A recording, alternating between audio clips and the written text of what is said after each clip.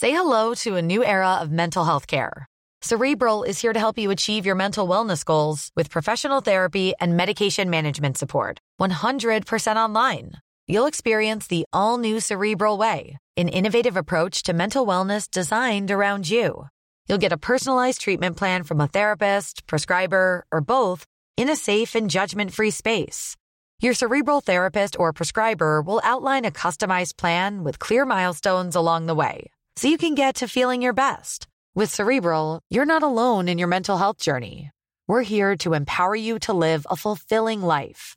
So take that first step towards a brighter future and sign up today at Cerebral.com/podcast and use code ACAST to get 15% off your first month. Offer only valid on monthly plans. Other exclusions may apply. Offer ends July 31st, 2024. See site for details. In Eating Fried Chicken in the Shower, the comedian James Nokise gets 8 well-known New Zealanders to open up about their mental health. They're in his shower, they stay clothed, there's no water, but there is fried chicken. Here he is chatting to the actor and playwright Rob Mokaraka, who was shot by police in 2009 after a confrontation he basically engineered to end his own life. What chicken are we eating? Chicken karage, my favourite. This is my favourite. Is that's Japanese chicken? Japanese, cuz. Why are we eating Japanese chicken? Why is a Maori and a Samoan in a shower in New Zealand eating Japanese chicken? A lot of therapists will be asking us the same thing. But, bro, I think it's that they've got a fine art form for making chicken. Oh, yeah.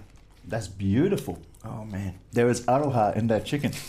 And I think, just by tasting it, had a peaceful death. Yeah. But we have something very unusual in common, which is we are both with suicide survivors. Yes, we are. Yeah, be the right thing. Although in your particular case, my bro, yes, yours was a lot louder than mine. In 2009, do you remember what had led up to? What was the things that really just drove it? Was it withholding, or what was? This is what happened. So I say this in Shopro too. I was in a crazy relationship. We're both swirling in the storm. None of us recognised it. We were just being ourselves. And I thought I needed to get off this crazy relationship, so I went and slept with another woman. Yeah, right. I say this on the show. I come back to the current one. She said, "Did you sleep with it?" I went, "Yeah." Thinking, it's going to be relief. We're going to break up. But she held me close. She got a bit cray on it and kept me close. And so all these things started to come up, and I'm like trying to push it down. I didn't know what was happening to me. I go, something's going to happen. So over 6 days, I didn't have any drinks or drugs. I just went, I have to be clean because I don't know what's happening. Because something was just something was shaking within me, bro, and I felt it was going to burst, and I didn't know what was going to happen. Because it's a very it's a very unusual path. My language will be clumsy here. So no, you're good, bro. You're good. But path to suicide, to for myself, my options were cutting and traffic. Neither of which, thankfully, were effective. But you chose police intervention. Yeah, and I say this in Shopro around that when I'm doing my show, is that I ring the police because growing up as a kid, I'd seen the police shoot Māori on the news, right or wrong.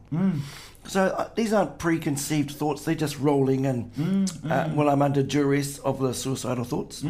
And I also thought I deserved a very violent death because I thought I was that shit. Yeah, right. Because there's a voice inside of me telling me how shit I am. Oh, that's powerful, brother. I think a lot of people don't understand that when we talk about voices, not necessarily the cartoonish, the movie kind of devil on the shoulder kind of thing. Yeah. It's your own voice, isn't it? It's your own voice. And also I feel like it could be voices from your past, from parents, uncles, aunties, whatever. People that you've met, they've told you a shit and you start to believe it. And it's just when, Mike King calls it the inner critic. Yeah. And I go, yeah, I agree. And for me, it's unresolved trauma and from the past. So it just keeps echoing. So you got to go and face it. Well, I had to go and face it. I didn't even know it was going to be that public. Because when I was on the cray train, And in the storm of, I call it the storm of depression and suicidal thoughts, I just thought there was only me and one policeman. Yeah. But it was a whole community watching. Yeah. Was it, how many cops were there in the end? I didn't count, but I only saw 2. Right. But apparently there was quite a few of them. Yeah. I remember it. And we didn't really know each other back then, but we knew lots of the same people. And it really, you got shot, but Māori and Pacifica performers, everyone was like, it was going, did you hear about Rob? Did you hear about Rob? Except for me, I was going, who's Rob? That guy. That guy. Oh. But were you aware of how big, like it was a nationwide story? I suppose I was too traumatized at the time, but it became more aware to me that the media were everywhere. And they started to harass and haunt my family, like just unrealistic numbers, ringing my grandmother, harassing her for a story. And she's like, who's this? I'm here to help Rob. The media were also chasing me through court cases. So like a hungry pack of dogs. And I realised that the media at that time wanted to be the first to take a bite out of me and go, yes, I got first blood. I got first blood. It doesn't have to have any facts in it. It can be made up, which they did make some shit up, which upset my family. So it was quite traumatizing on top of the traumatization of. Yeah. But it made me realise that not all journalists, but there's quite a few of them that are just all about the story and there's no humanity. Hashtag not all journalists.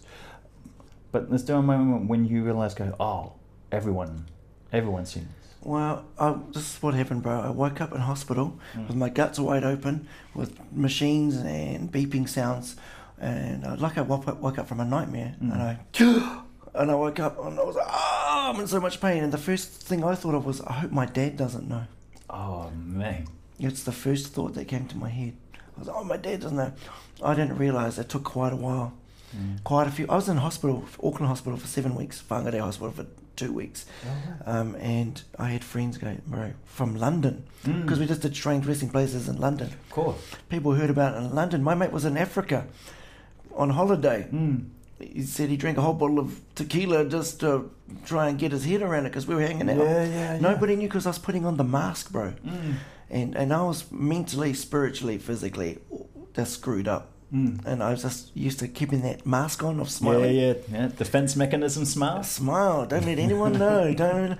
And this taniwha, I think I talked about it before. This taniwha could be a demon, could be, the mental manifestation of a black dog and a spiritual manifestation. It keeps people silent. Like I've seen it physically. People they want to say it, but and there's some people put a hand over their mouth because they can't say it. So this thing, which is a mental and spiritual thing, coming from a Māori perspective, you need to talk it into the light, brother, because it's the silence. Having a problem doesn't kill us. The silence is killing us. And that's what the taniwha loves. That's what this black dog loves. Is that part of why you're a bro who got shot?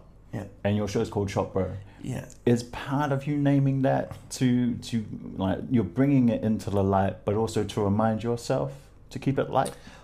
Yeah, it's because it's funny, dark, real. And when I first pitched it to a couple of mates, they went, "Oh, it's a bit dark, bro.